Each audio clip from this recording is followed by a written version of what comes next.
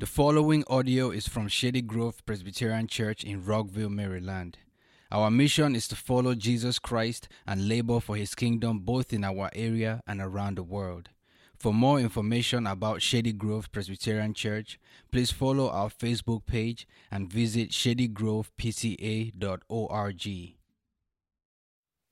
Thank you, Elise and Steve. That was beautiful. And it's actually quite relevant to the message that we'll be looking at together this morning. If you have your Bibles or your apps, I want to encourage you to go ahead and open those up now. We'll be in Genesis chapter 42 together, and we're looking at a small text, actually just one verse, that is out of the lips of the patriarch Jacob. And here in this verse, we find a man whose life had become so defined by his suffering that he was no longer able to see or trust the kind and good providence of God, that God really was at work in his life, was in control of his life, and was working things for good. And so what I want to draw our attention to this morning is how we too often respond like Jacob, that rather than responding through the eyes of faith and trust, we tend to respond through this very narrow view of our own suffering. I just want to acknowledge at the beginning here, this is a very difficult subject to engage, and that for many of us, the present sufferings are great and complex and varied, and so I'm going to do my best to be nuanced as I go, because what I want to do is magnify God's goodness in the midst of our suffering without trivializing our suffering, which sometimes can be hard to do. And I was even talking to a pastor friend this week, just saying, how often I think we as pastors can sound out of touch with reality when we talk about these things. And so I want to be really careful not to trivialize what any of you might be going through right now. I especially have in mind those of you going through sufferings that are being inflicted upon you or have been inflicted upon you, especially forms of abuse. I also have in mind various forms of suffering that may be part of our natural condition, such as different forms of chronic physical pain or struggles with mental health conditions. And so I want to be careful this morning, but at the same time, I do hope that we can magnify God's goodness and his kind providence to us this morning in the midst of our suffering. So we're going to be looking at the story of Jacob and of Joseph, and while this may be familiar to many of you, this is a story that spans several chapters, and so I want to make sure that we're all on the same page, and I want to catch us up to where we are in this story of Jacob and Joseph before we jump into our verse together. And so let's summarize this story where we're at so far. Jacob was a patriarch who had 12 sons and one daughter. Joseph was the second youngest of these children, with Benjamin, second youngest of the sons, with Benjamin being the youngest. And Jacob, he did one of the stupidest things that any parent could do. He set his heart on Jacob above the other brothers. He favored Jacob. He showered him with love. He indulged Joseph over the other brothers, protected him, indulged him, and cared for him more than the other brothers. He was clearly in love with Joseph. And Jacob should have known better. He should have known that playing favorites would tear the family apart. After all, this is exactly what happened with his parents, one having favored Jacob, one having favored Esau. And yet he did so anyways. And as Joseph grew up, because he was the favorite, he grew up somewhat selfish and arrogant. And we see this in the way that he boasted to his brothers, boasting of his dreams that he would one day rule over them. And so meanwhile, Joseph's 10 older brothers, they were turning into bitter, resentful men. And their bitterness grew to the place that it led them to do something terrible. They kidnapped their brother, threw him into a pit, and sold him into slavery. And then to top it all off, they lied to their father Jacob and told him that Joseph had been killed by a wild animal. And because Joseph was Jacob's favorite, because Jacob's life somewhat even revolved around Joseph, his loss made Jacob shrink back into a deep depression. Unable to deal with his grief, he responds in Genesis 37 by saying that with the loss of Joseph, he is now going to die in a state of mourning. But Joseph did not die. He was sold into slavery, and although many hardships overcame him, Joseph matured in a way that he never could have, having been so indulged and protected by his father. Joseph learned to cling to God and to trust and to serve him. And this eventually created amazing opportunities for Joseph that included becoming the prime minister of Egypt. And with his foresight, with God's revelation, Joseph realized that a famine was coming to the land of Egypt. And so he created a plan and a program to ration and to save food so that no one in the country would starve or die. And so years passed. Years and years, and so years later, this famine continues to spread and has now reached outside the land of Egypt, even into the land where Jacob and his family now live. And so Jacob, we're in Genesis 42, our chapter. Jacob sends 10 of the brothers to Egypt to try and buy grain. He was unwilling to send Benjamin because Benjamin was the youngest and had now become Jacob's new favorite, and he wanted to protect him. So the 10 brothers go to Egypt and they meet Joseph. And when they do so, they don't recognize him, but Joseph recognizes his brothers. But the brothers explain to Joseph that they are a family, the famine has hit hard, and so they need Egypt's help and support in order to continue to survive. And so Joseph, he's moved and he's grieved in his spirit, and so he makes a test. He wants to know if they really still are a family. He wants to know if Jacob is still alive, if Benjamin is still alive, as these brothers say. And so this test includes, what he does is he takes Simeon, one of the brothers, and locks him up. And then he tells the rest of the brothers that they need to go back to Jacob. They need to get Benjamin, the youngest brother, and bring him back to Egypt to show that they really are a family. And if they do these things, if Benjamin comes back and returns, then Joseph will agree to share some of the grain and the food with the family. So the brothers return to Jacob. Their heads are hanging. They're sad. They don't have what they need. And they tell their father that if they are to go back again, they're going to have to take Benjamin. And it's at this point that such a request, it triggers all of Jacob's trauma, his deep wounds, his memories of Joseph, his pain, his sorrow, his hurt, his grief, and it returns him to this place of suffering. And out of this place of suffering, he says in Genesis 42, verse 36, "You have bereaved me of my children. Joseph is no more, and Simeon is no more, and now you would take Benjamin. All this has come against me." Or as some other translations say, all these things have come against me. Let's pray. Father, as we turn to your word now, help us to sit humbly under it, receiving it, being challenged and convicted by it, being encouraged by it.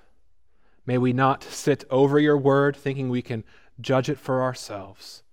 Holy Spirit, give us understanding of this passage and illumine our hearts and minds to see more of Christ and to trust him and to know that if his gospel is true, then he can be trusted with our suffering. And so help us now during this time, we pray. In Christ's name, amen. This morning we're going to use Jacob's cry to look at suffering through two lenses. First, we're going to look at our suffering through our own narrow view in response to suffering. And then second, we'll kind of turn it around and look at suffering through the way of trust in God's care and his providence, which is his fatherly care in all things concerning our lives. And so first, let's look at a narrow view of suffering.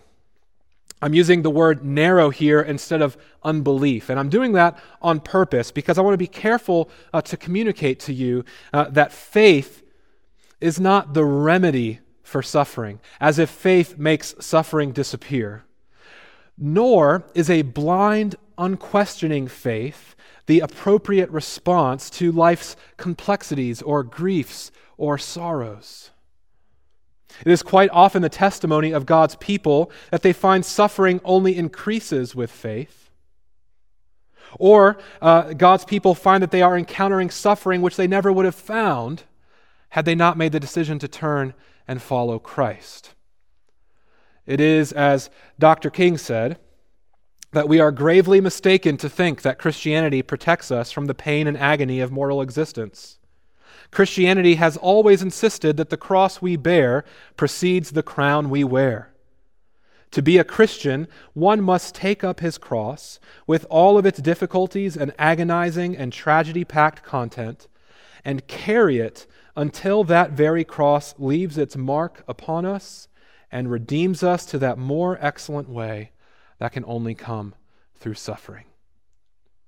And so when I say narrow, what I mean is a lack of perspective, maybe even a self-centeredness, or just the human inability to see our circumstances from God's vantage point of perfect knowledge and wisdom.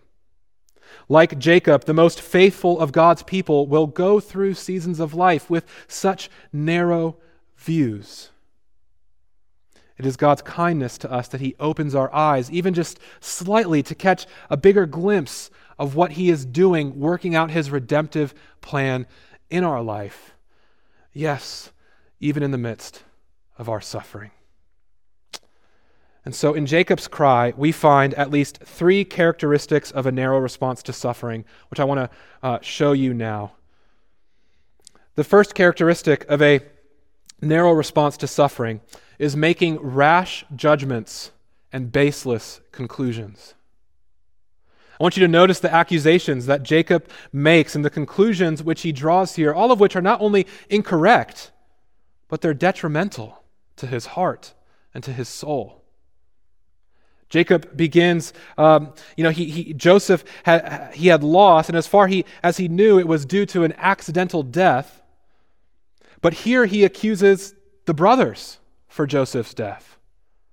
And of course, ironically, he's actually more correct than he knows, for the brothers really were responsible for what happened to Joseph. But Jacob didn't share that knowledge. And so the accusation that he's making here, "You have bereaved me of my children," that accusation is not coming from fact. It's coming from a place of a grief-filled heart that is looking for someone to blame. And so too with Simeon. For Jacob not only blames the brothers, which in this case definitely is incorrect, but he also jumps to the conclusion that Simeon is dead. But Simeon is not dead. He's simply in prison. And so here too we see that Jacob rushes to find fault and to jump to a conclusion that's baseless, that he shouldn't be making. And lastly, Jacob assumes that Benjamin will leave, never to return, when the truth of the matter is that Benjamin would return with food for the family during this famine. We would assume by Jacob's language that Simeon had fallen victim in Egypt and that Benjamin was scheduled for execution, and that his sons were to blame for it all. But where is the evidence for these accusations? There is none. And so in Jacob, we learn this most difficult lesson: not to make rash judgments that are fueled by grief and pain, especially when they lead us to lash out against others. In our suffering, it is tempting to look for someone to blame. But often we end up either casting blame on those who are closest to us, who care the most, or we end up unnecessarily heaping condemnation on ourselves when it would be incorrect to do so. Whenever I meditate too long on my brother's loss and on his suicide, The temptation is always there to try and rewrite the story with someone else to blame. The temptation is there to blame the counselors. I want to accuse them of not doing a good enough job. I want to blame maybe the medical staff for not prioritizing his treatment. Or I want to blame myself for not spending enough time with him. But the safest place, friends, for us, the safest place for Jacob to cast our sorrows and our grief and our pain is on God himself. The psalmist said in Psalm 119:75, I know, O Lord, that your rules are righteous and that in faithfulness you have afflicted me. This is a hard saying. And yet, there is comfort in knowing that God is not absent from our trials, that he didn't fall asleep at the wheel, that he hasn't lost control of our life. And so it is to God first that we should turn in our grief and suffering. He will save us from making rash judgments and harsh accusations against others who we love and who love us. The second characteristic of a narrow response to suffering is giving in to our emotions of bitterness and anger. It is clear from Jacob's cry that the wound that was dealt to him at Joseph's loss was still bleeding. Now, our deepest wounds of grief and pain will leave a lasting mark on us, and for many of us, it will feel like we will be going through life having lost one of our limbs. And yet when we see Jacob with this aching, open, and gushing wound, even years later, suggests that he has not yet dealt with God as he should have. His first response to Joseph's loss in Genesis 37 was, I shall go mourning to my son in Sheol. And now years later, several years later, it appears that Jacob is making good on his vow. His response shows nothing of God's mercies or comforts, nothing of trust in God's promises that were made to him. Instead, his response shows the bitterness and the anger of a wayward child lashing out with harsh and foolish words. Now, this is not to say that the Christian response to suffering is one of stoicism. Far from it. Jesus is our perfect example of what it looks like to respond to our griefs and our sorrows and our pain. He felt compassion. He showed pity. He was a man of many sorrows. He wept when his friends died. And so we are, as his people, bound to this proper response to our own sorrows and griefs. But though Jesus wept, he did not murmur. And though he had great sorrow, he did not complain. And though he cried out in great agony, he did not accuse. Jacob would have done well if he had bursted into tears and said, Joseph is gone, Simeon is a prisoner, Benjamin will be at risk, this cup is difficult and too much for me to bear. Lord, may it pass from me, but not my will, but your will be done.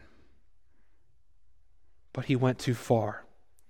And by giving in to his anger and his bitterness, he allowed these emotions not only to control his heart, but his tongue.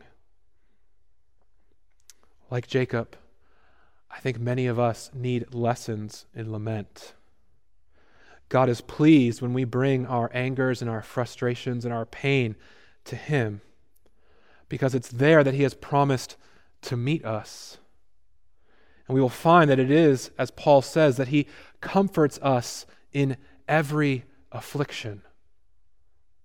But when we internalize our anger, when we hold on to it, when we give into our feelings of bitterness and sarcasm and cynicism, we not only display a lack of trust in God's care, but inevitably we will end up sinning against others with our words and our actions. The third characteristic of a narrow response to suffering is that we exaggerate our suffering in light of past mercy and grace. The story of Jacob is one of a gracious God caring for this beloved son of his. Though he fled from his father's house as a youth, he was watched over and protected in the wilderness. He was given tremendous revelation through his dreams. God made precious covenant promises with him. He wrestled with God and prevailed. Though he did his brother Esau a great wrong, Esau forgave him and showed him mercy and compassion. He was protected amongst tribes who otherwise would have sought to kill him. And yet, despite all of this provision and blessing, Jacob cursed God.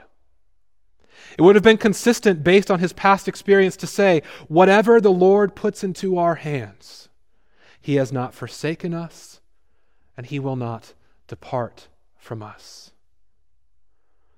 But how quick, friends, we are to forget past mercy and grace and to exaggerate our present suffering. We write for ourselves a story of suffering which diminishes God's goodness while exaggerating our sorrows.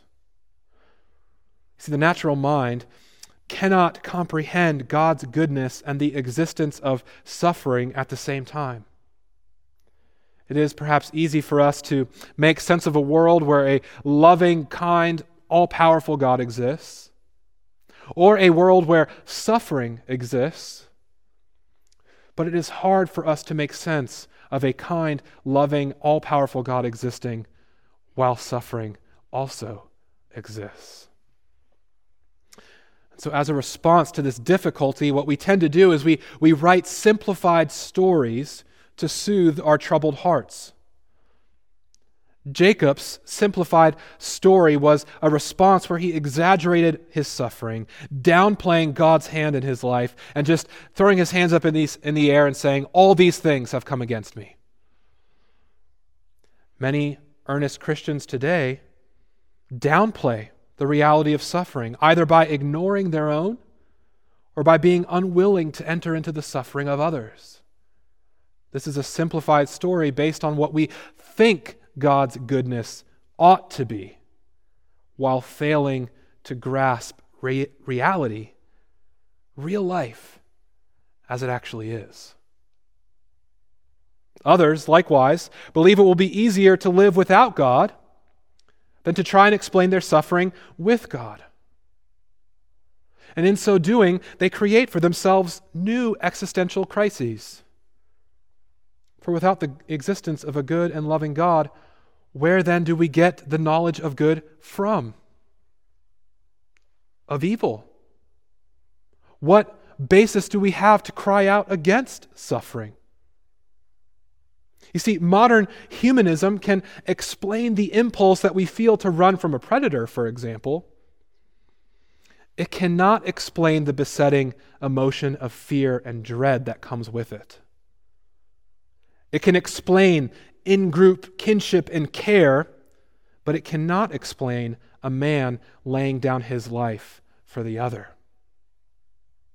Humanism can explain flowers. It cannot explain their beauty in the springtime. And so you see, removing God from the equation does not solve the problem, it just creates new ones for us. In his book, Lost Connections, writer and journalist Johann Hari tells his own story of suffering as it especially pertains to his lifelong struggle with depression and anxiety. And he says in his introduction that as he began researching to write the book, it meant that he had to be willing to go back and challenge the narrative that he had wrote for his suffering. He makes a really insightful observation there, one that left a lasting mark on me. And so here's what he said. He said, once you settle into a story about your pain, you are extremely reluctant to challenge it. My story, he says, was like a leash I had put on my distress to keep it under some control. I feared that if I messed with the story I had lived with for so long, the pain would be like an unchained animal and it would savage me. See, this is incredibly insightful. The narratives that we write for ourselves about our own suffering are often a way to protect ourselves from wrestling with some of the hardest questions that we could ask and accepting some of the hardest answers that we could ever be given. But the Bible won't let us get off that easy. Not if we really submit to it. Not if we really wrestle with it. Not if we really take God's word back to Him in prayer and lament.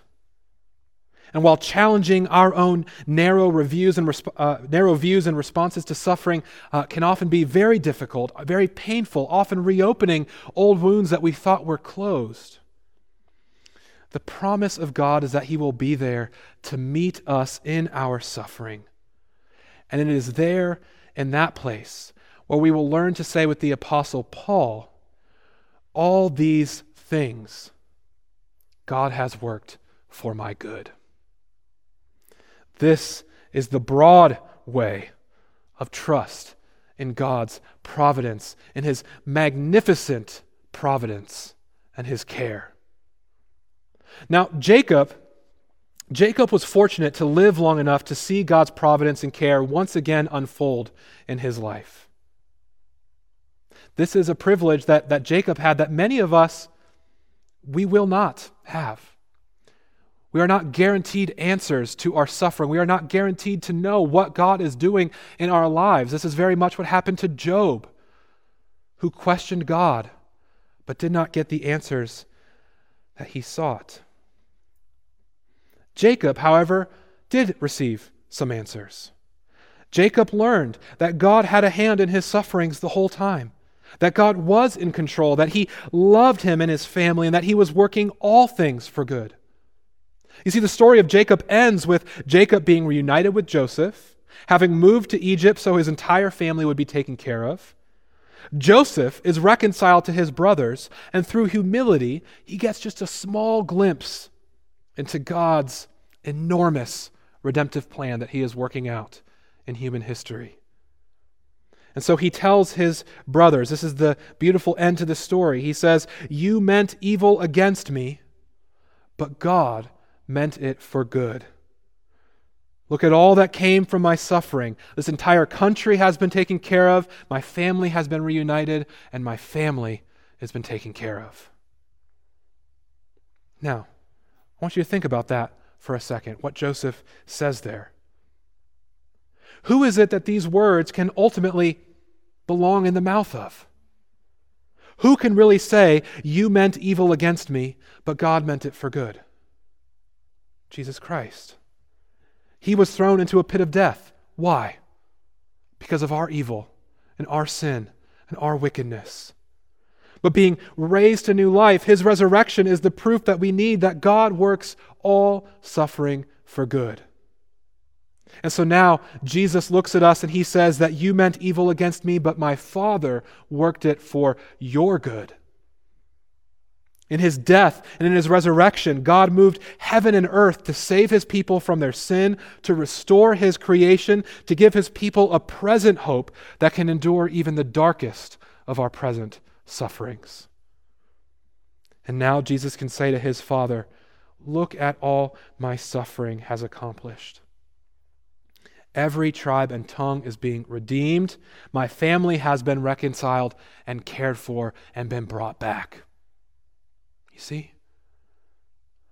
The way of trust, then, is not blind faith.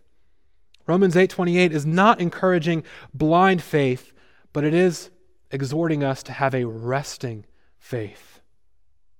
Though we may wrestle with God, we rest on His promises. We trust that even if we don't have all the answers, even if we don't get the bigger picture like Jacob or Joseph did, that His purposes are good. And we learn to say, like the Apostle Paul did, if He did not spare His own Son, how will He not graciously give us all things? And so, what will we gain by trusting in God's broad, magnificent providence and care for us? Let me close by just encouraging you with three things. First, we gain a preparedness for suffering. preparedness for suffering. And here I'm looking at Romans 8:35. You see, God hates evil, sin, and suffering. So much so that he was willing to give his son, his only son, to conquer the evil and the darkness in this world. And if you believe that, if you really believe that, then you'll understand why suffering can't be ignored. You'll understand why suffering is a reality. The disposition of your heart toward the suffering of others will be one of empathy, of gentleness, being quick to listen and trying to understand. Why? You see, because your faith then will be anchored in a God who could not ignore suffering. You know, many people ask, and this is a fine, fair question to ask, why does God allow so much pain and suffering? Why doesn't he just stop it from happening? And to be honest with you, just to be straight, we can't exactly answer that question. We can't give a full, complete, perfect answer to that question. We don't know God's hidden counsel and his hidden will. But while we cannot explain all of God's reasons for allowing pain and suffering, we can explain, we do know what the reason is not. It is not because he doesn't love us. It is not because he doesn't care or that he's indifferent. Because if that were the case, he never would have come down here and gotten involved in our suffering. You see, here's something that we can concretely say. That the God of the Bible is the only God who takes action against our present suffering. And that means, friends, that if the gospel is true, then God can be trusted with our suffering. See, the real question for us to ask, the deeper question for us to ask is not, why does God allow pain and suffering to continue? The real question that we need to ask is the gospel true? Because if the gospel is true, then we know that God is not indifferent to our suffering, that he does love us, that he does care for us, that he is not absent from our lives. And so whatever purpose he may have in our suffering, we can know that he can be trusted because he is good and that he loves us and he cares for us. Some people today will say that suffering is just a delusion. Others say it's simply random and we must fight against it. Others will say that we must reduce our cravings and desires to minimize our suffering. But only the God of the Bible, through the person of Jesus Christ, does something about it. Not only does he do something about it, but he enters into human suffering, taking on human flesh, suffering what we suffer, taking on all of our hurts and our griefs and our pains in order to lift us up out of our suffering. No other religion, no other philosophy, no other way of living can give you that. So the real question is not, why does God allow so much pain and suffering? But is the gospel true? And if the gospel is true, that means God does not ignore our suffering. And if God does not ignore our suffering, then that gives us confidence to acknowledge its existence, to acknowledge its severity, to prepare for it, and to push back against it. If you still have your Bibles open, look at what Paul says in Romans 8:35. You see, when he said in Romans 8:28 that God works all things for good, it isn't some trite cliche. It is the confession of someone who is prepared for life's many challenges and troubles. And so he says in Romans 8:35, "Who shall separate us from the love of Christ? Shall tribulation or distress or persecution or famine or nakedness or danger or sword?" Look at all that he names here. He's prepared. He's ready. And whatever suffering may come his way, he knows that his God is working all things for good. So we gain a preparedness for suffering. Second, we gain an attractive humility. I want us to think again about our passage from 2 Corinthians 1. You see, if you live in such a way that you truly believe that God is working all things for good for you, well, here's what that means. That means that everything in this world right now is working for your good. Every speck of dust, every atom, every proton, every molecule is at work right now for your good. All these things are working for your good. And like the astronaut who sees the Earth from its orbit, when we see how small we are, but how greatly we are loved and cared for, then friends, this will humble us. And it is this kind of humility that will make our faith attractive, because we will have received a comfort from God that we will now have in abundance to share with others. It is, as Paul said, that God comforts us in all our affliction so that we may be able to comfort those who are in any affliction. The tone of our suffering becomes attractive to those around us. This is why those who have suffered much often make for the best evangelists. What is God doing in your suffering? This much we know for certain. If you're trusting Him, He's making you an attractive, winsome instrument of His comfort and care for others. And while whatever suffering you may be going through right now or that you have gone through, whatever purposes the devil, death, Satan, sin may have had for that suffering, God turns it around. And rather than allowing that suffering to condemn us, He takes that suffering and allows us to be an instrument of care in others' lives. And what greater redemption is there than that?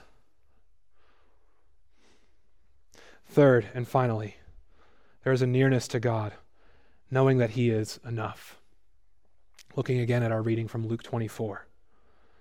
Whatever purposes God may have for us in our suffering, this much is certain, that He wants to draw us closer to Himself. He wants us to experience a deeper intimacy with Him.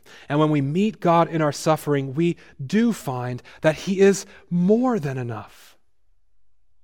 We see this in how the disciples responded to Jesus in Luke 24. They were confused. They were filled with grief. They had lost someone they loved. They were hiding in fear. And their whole lives had been turned upside down. But when Jesus comes, they burst with joy.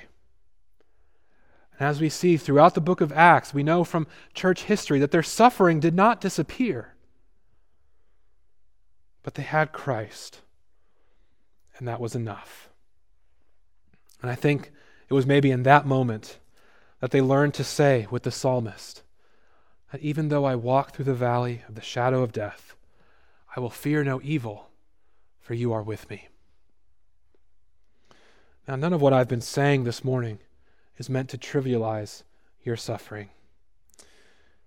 Many of us, in light of the suffering we have faced, need months or years of counseling, of therapy, of medical treatment, or just special care and attention from our friends and family. And those things are all good and godly and should be pursued with earnestness and wisdom. And nothing I've said this morning should imply to you that you ought to just accept suffering and just sit in it, especially if it's a situation where you are in harm's way, such as a situation of abuse. You ought to be looking for help. God wants to help you through your church family or through your friends to get out of that suffering. But whatever help we may need in our seasons of suffering and pain, as we pursue these things, as we pursue getting help or getting treatment, we can do so with real hope.